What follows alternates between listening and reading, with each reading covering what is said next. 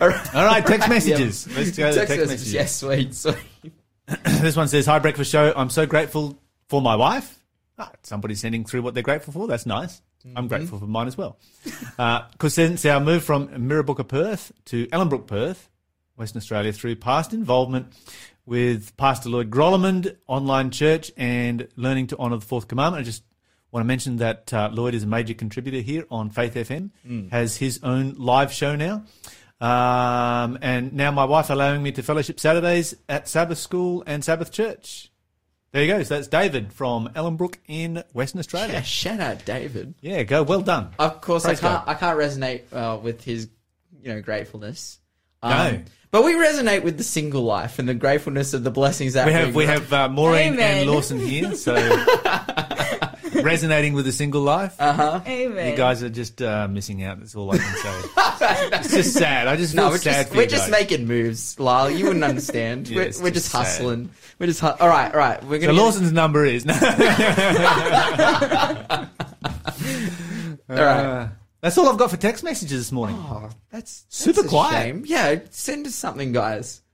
By the way, if you weren't here for the interview, Maureen is joining us because Maureen was here for our Journey of Faith interview this morning, sharing her story of coming to Australia from Uganda and finding Jesus Christ. Was amazing testimony, and says she's going to stay with us now for the Bible study. We should jump into it. Mm-hmm. Have we done the prize and the quiz? We've done the quiz. Yeah, Have we've we done the prize. Have we done the phone numbers? Gave the number. Did the phone numbers? We done the phone did. numbers? I gave the phone numbers. I said 0491 064 669. Come on, producer Shell's just getting on my case about giving out the phone numbers, but we always give it out. Okay, so we only have one number now, so it makes it super easy for you Super guys. easy. Just one number. Mm-hmm.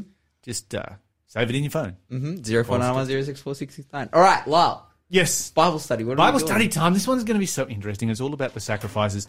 It's all about the first 7 chapters of Leviticus. So what we're going to do this morning is read the first 7 chapters of Leviticus. Okay. Yeah, easy. Yeah, all right. Okay, so let me share with you briefly my testimony of reading the book of Leviticus. So when I was 15 years old, I gave my life to God. That was amazing. And the first book of the Bible I ever read was 1 John, which was fantastic. And then I thought, that was awesome. I'm going to go back and I'm going to start from the beginning. Started to read it, read Genesis, loved Genesis so much because I love history and there's so much history there and it was just fantastic stuff. And one of our regular texters is just texting in to apologise. They slept in. Classic. Great Well, stuff, they great would stuff. know if they were listening to the good news section that they shouldn't do that, or now they'll be depressed. And that's the other reason will be because they missed the breakfast show. There you go. Yeah. There you go. Can't be listening to the breakfast show. Anyway, let me see here. Where are we up to? We're talking about, I was reading through Genesis, really enjoyed it. So much great history right there. Read through Exodus. Most of Exodus was pretty good. A lot of great history in Exodus, reading through the story of, coming out of Egypt, all that kind of stuff. And then I hit Leviticus. Yeah. Yeah, and then you hit Leviticus. I'm 15 years old. I'm reading the Bible for the first time in my life, and I hit Leviticus. And you hit Leviticus 15. You start reading about And I the hit it laws like, I felt like I just walked into a brick wall. You started reading Leviticus 15. And you were like, any man who has a bodily discharge, and you're like, wait, what? Huh? Oh, I got to tell you, when I struggled with Leviticus, I'm like, what on earth is this all about? But later in life, when I came back to study the book of Leviticus, I found that Leviticus is all about just one thing, Jesus Christ. Wow. The whole book is about Jesus. And it's the most amazing picture you're going to find in the book of Leviticus about Jesus that you will find anywhere. And particularly, and the thing that brings it to life, I guess, is what John the Baptist said when he saw Jesus. Because John the Baptist looks at Jesus and says, "Behold the Lamb of God which takes away the sin of the world." Yeah, wow. Which would have been absolutely meaningless to the Jews at that particular time because they had no idea what the lamb symbolized. And so anybody who was listening right then would have been, what? What do you mean, behold the Lamb of God which takes away the sin of the world? What are you talking about? But what John was saying was basically the book of Leviticus is all about this guy here. See this guy? Book of Leviticus is all about him. That's what John was saying. Dude, yeah.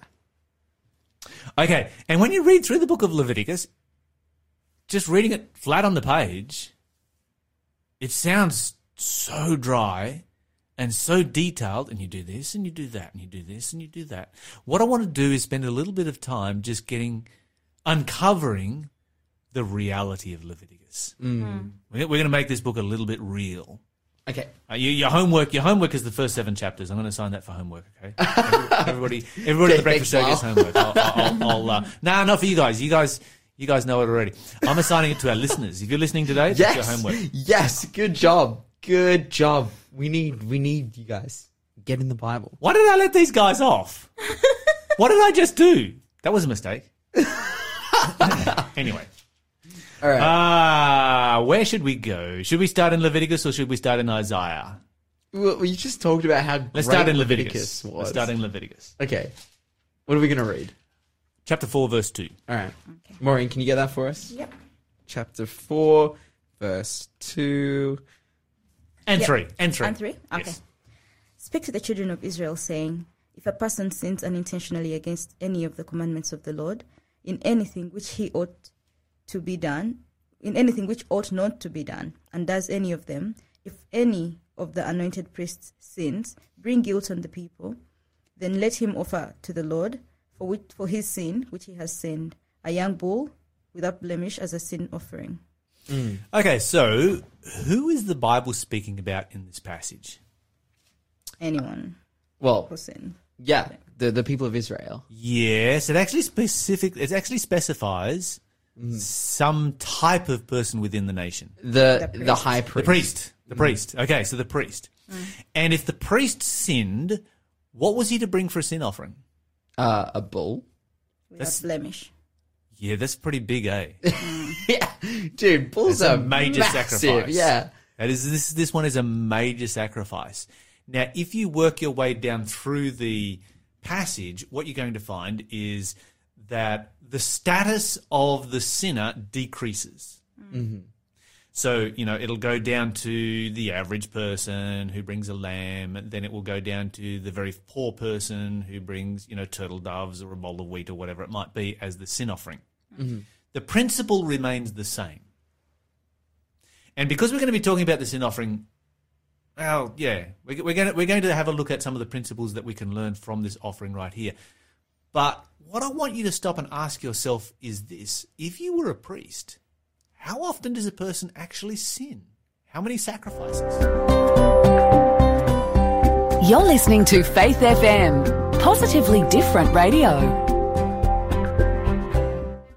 Okay, so let's think about how many times do you sin in a day? Don't be spitting out numbers right now. Just have a think about this. Mm-hmm. And how often do you go to God for forgiveness? I think it's reasonable that most of us end our day with asking God forgiveness for various things that we may have done wrong during the day. Mm. Okay, so then if you were a priest, how often are you going to bring a sin offering? Mm. And how long are your herds of cattle going to last? This is my... Do you I've got to ask this question. Do you have a cow economy in Uganda? You do? Yeah, grew up on a farm. Uh-huh. So. Oh, that's fantastic. Yeah. Yeah, cool. How many cows did you have? Do you know? Average 20. Uh-huh. Yeah. Yep. That's amazing. Okay. I love that about Africa. I got a question, though. Yep. Do high priests own cows? Like, how do they look after the cows if they're busy doing stuff? Where do they get cows from? This is a very valid question. Yeah. Like Levites as well, because they're told not to farm. They're told not to tend animals. Okay, so then they're going to have to go and buy one. Yeah. All right, so they might not have a herd. But, I mean, let's think about your herd, Maureen. You've got about 20 head of cattle. How long do they last if you're using one each time you sin? Not long. Not long. Okay, so there's obviously more to this story than what we're actually reading here, isn't there? Mm. Because and the other thing is, if you've got 1.2 million people, how long is the line up into the sanctuary for people bringing a sin offering? And how do you actually, how many sin offerings can you actually handle in one day? 200 a day. That's not much. That's like a, and that's not even. I would say that's a pretty big estimate. Like 200 a day, like killing 200 animals a day. Particularly when you read down through the process. Yeah. Because, you know, the Bible goes on, as the priest is anointed to do a sin according to this. Oh, we read that in verse 3. He'll bring his bullock to the door of the tabernacle of the congregation before the Lord, lay his hand on the bullock's head, kill the bullock. The priest is anointed, shall take the bullock's blood and bring it to the tabernacle of the congregation and dip his finger in the blood and sprinkle of the blood 7 times before the Lord, before the veil of the sanctuary. Put some of the blood on the horns of the altar of sweet incense before the Lord, which is in the tabernacle of the congregation. Pour out all the blood of the bullock at the bottom of the altar. He shall take from it all the fat of the bullock for the sin offering, and the fat that covers the inwards, and all the fat that is on the inwards, and the 2 kidneys, and the fat that is upon them, and it is by the flanks and the caul above the liver and the kidneys. He will take away, and and it just goes on and on and on. So this is not just take the life of the bull, cut its throat, catch some blood, deal with it. It's over. There's a whole lot of detail here. You know, he's basically butchering the entire carcass. That's like a lengthy process. That's a lot of work. I've butchered animals in the past. I grew up on a farm. We used to butcher our own cattle from time to time, and it is time consuming. And heavy. That's right, and heavy. In with your cattle, were they cattle for milk or cattle for Milk. Milk. Okay, Yeah. so happier cows. I'm glad I've never had to butcher one. Our cows were for milk as well, but once they got past that, they went in the freezer. Which is a bit sad, particularly when they had names. Oh, that is sad. That's very grim. Yeah. Well, it'll be very grim for these people bringing their bulls. Absolutely. Oof.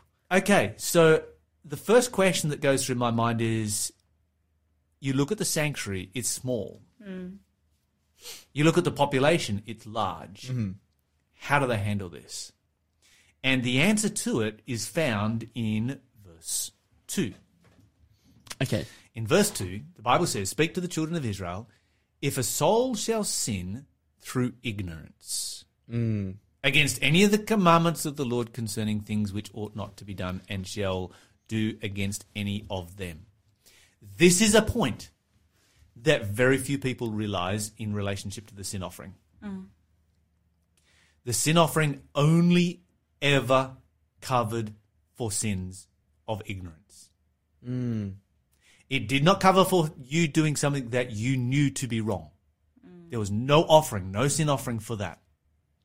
And it's a really important point from a whole bunch of different reasons, because if you think about it, if God had provided a sin offering for sins that you knew to be wrong, number one, you'd never be able to keep up with it at the sanctuary, just from a practical perspective. But number two, and more importantly, you would create a system of indulgences. Yeah. Where you could indulge yourself in a sin because you could afford it. So you could stop and think about it like, I really want to do this particular sin. I want to go and sleep with my neighbour's wife, or maybe I want to kill my neighbour, or whatever it might be. And to receive forgiveness of that, I'm going to have to bring a sacrifice of a lamb. But I've got a lot of sheep right now, so yeah, you know what? It's worth it. I can afford it. The reality is there was no sin offering that you could bring if you knew it was wrong. Wow. God was not providing for that kind of sin with the sin offering. Okay, so then the question that comes up from that, of course, is, obviously we're dealing with situations here where you later find out that you did something wrong. You didn't know it was wrong at the time. You later find out. So that's not so often. 99.99999% of the time when we sin, we know it was wrong. But even that, like with sinning unintentionally, like it's not even when you find out it's wrong. You see, it's not unintentional; it's ignorant. Yeah, slightly different. It's like this idea of. Well, I think the best example of that is in the book of Job, where it talks about how Job brings a sin offering for himself and his kids to cover them. Like, he doesn't know what his kid's done. He doesn't even know what he's done. It's not like it's come up or anything, but he makes a point. You know, he is a relatively wealthy man and he loves God, and he's like, God, I just want to be right with you.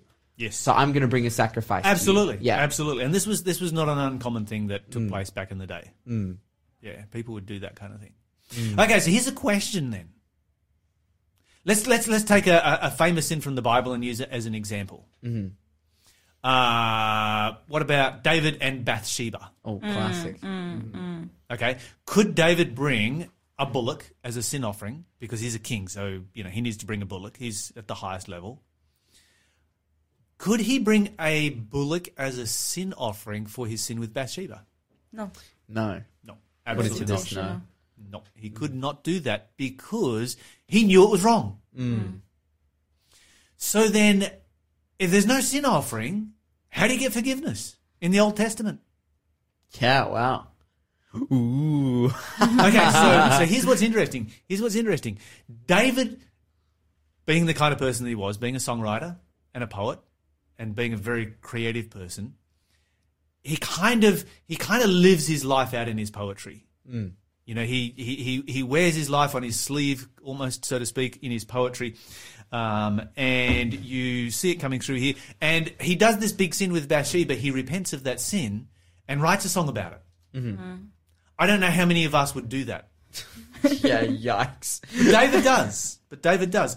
And it's interesting what he says here in verse 16. This is, sorry, Psalms 51. Psalm 50, yeah, of course. Psalms 51 and verse 16. Maureen, have you got that one for us? Yep. So that's Psalms 51 verse 16. Yeah, go for it. Okay. You do not desire sacrifice, or else I would give it. You do not delight in burnt offering. Okay, so can he bring a sin offering for what he did with Bathsheba? No. No. He understands that perfectly. God doesn't want a sin offering for this. Okay, so the question then is, how does David receive forgiveness for what he did with Bathsheba? Which will then answer the question for us, how did anyone in Old Testament times receive forgiveness for sins of things that they knew to be wrong? Next verse, please, Maureen. Yep. The sacrifices of God are broken spirit, a broken and contrite heart. This, O God, you will not despise. Okay, so how did he get forgiveness? Broken spirit, contrite heart. Repentance. In exactly the same way that we do. Okay, so then if they're getting forgiveness for known sin in the same way that we get forgiveness for known sin, why was there a sacrificial system in the first place?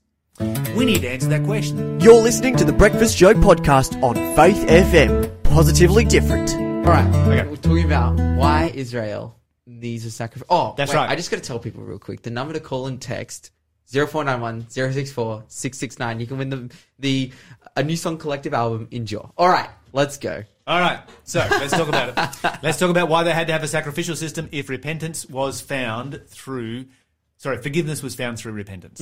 This is a very important point. The sacrificial system was given by God to illustrate how God deals with sin.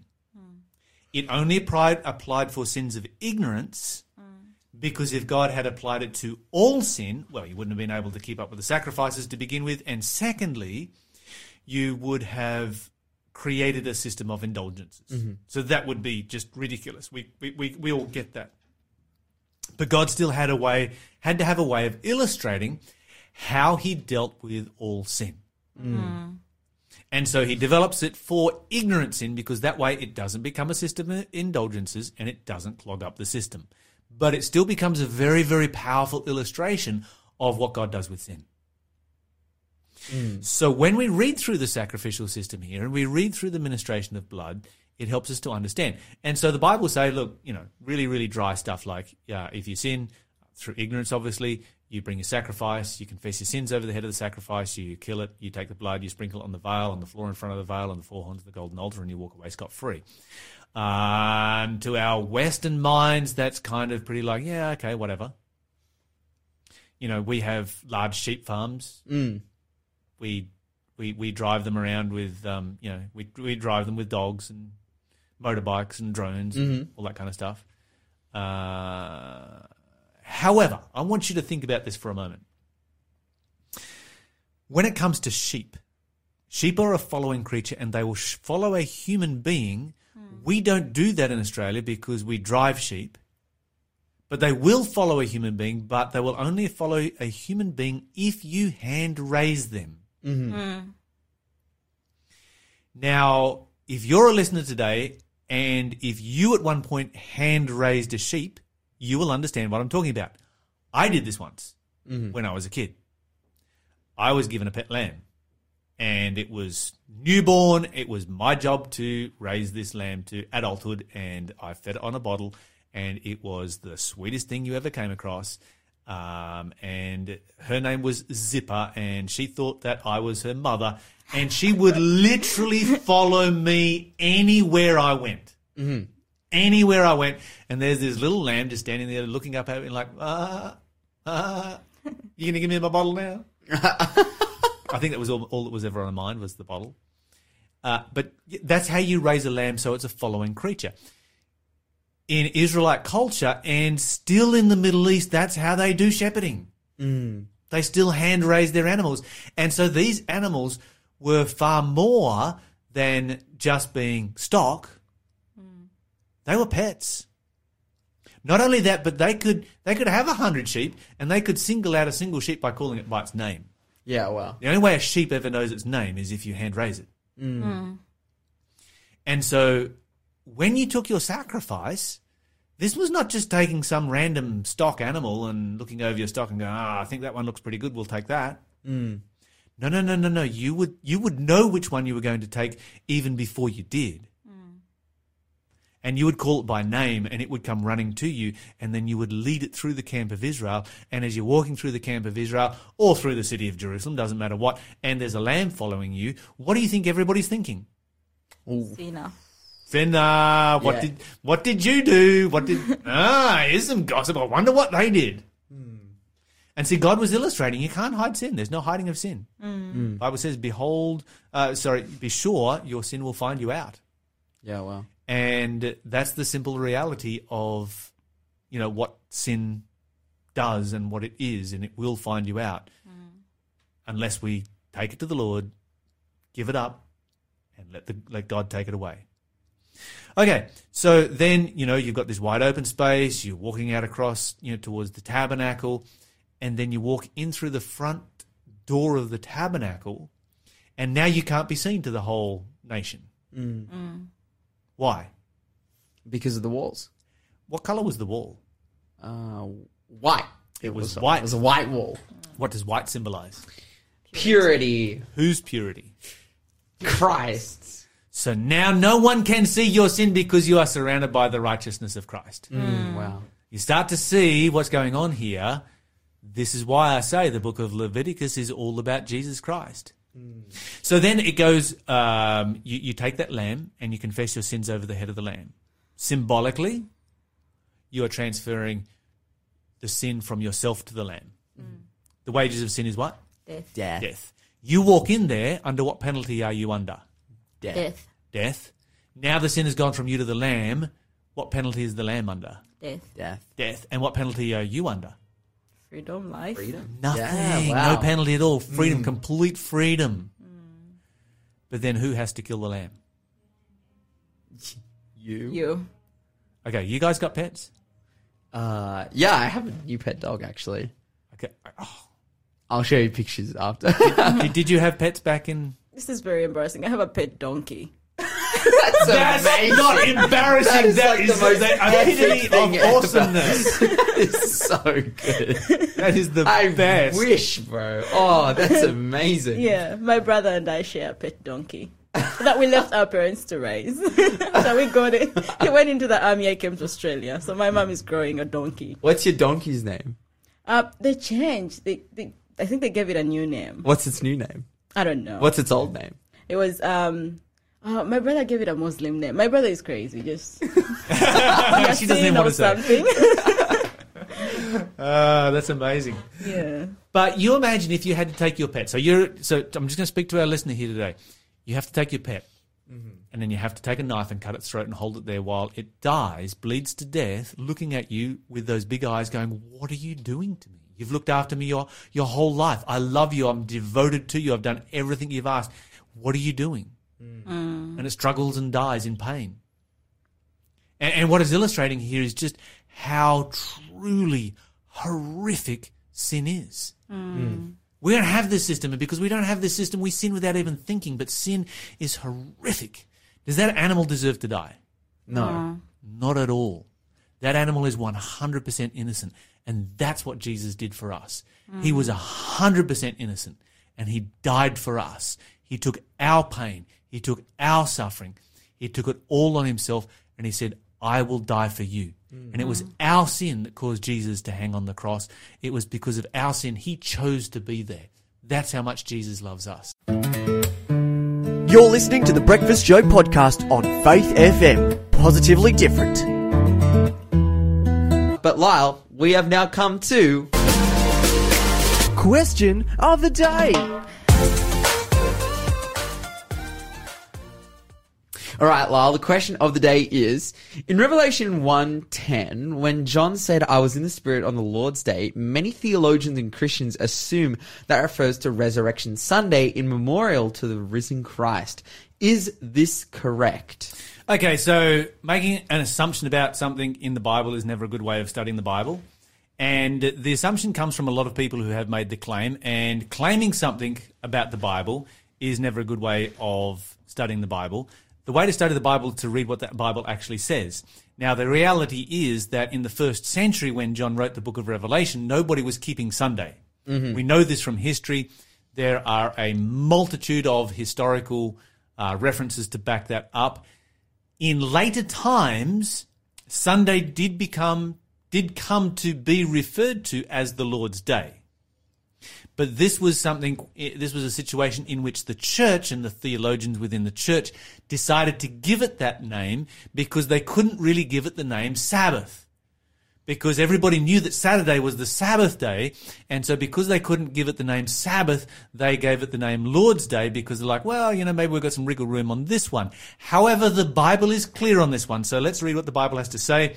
The Bible says in Exodus chapter 28, remember the Sabbath day to keep it holy. 6 days shall you labor and do all your work. For in 6 days the Lord made heaven, earth, sea, and all that in them is, and rested the seventh day. Wherefore the Lord blessed the Sabbath day and hallowed it. So the Bible says very, very clearly in the commandment itself that Saturday, the seventh day, is the Lord's day. This is the day that he claims as his own. It's the only day he's ever claimed as his own.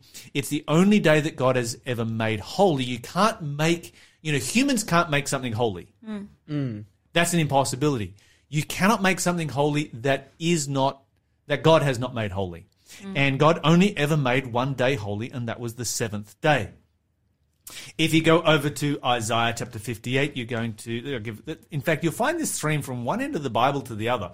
The Bible just continually refers to the Sabbath as being the Lord's day. And that's the only thing that you would be consistent with the Bible, because there's nothing in the Bible, in the 9 references in the Bible to the first day of the week, none of them have anything to do with worship. Or being a day of worship, I should say. Isaiah chapter 58, verse 13, if you turn away your foot from the Sabbath, from doing your pleasure on my holy day. Which day is the Lord's day? My holy day, the Sabbath day. And call the Sabbath a delight, the holy of the Lord, honourable, shall honour him, not doing your own ways, nor finding your own pleasure, nor speaking your own words. Then shall you delight yourself in the Lord. So that's another passage right there. You go over to the book of Mark, and you'll find this one repeated in a whole bunch of, you find it throughout the Gospels, the same concept being repeated. But Mark chapter 2, let's head there very quickly. Mark chapter 2, verse 27 and 28, where Jesus says, the Sabbath was made for man, and not man for the Sabbath. Therefore, the Son of Man is Lord also of the Sabbath. So I've just given 3 verses right here. We could keep going on and on and on with a whole bunch of others. The reality is the Bible only ever speaks of one day as being the Lord's day, and that is the Sabbath day. Because theologians and church leaders changed that meaning later on in history in the 3rd and 4th century, That does not change it in heaven. The only way you can change the law of God is to go to heaven, to sit on God's throne, and to change that law yourself. Thanks for being a part of the Faith FM family. Join our community on Facebook or get in touch at 1-800-FAITH-FM.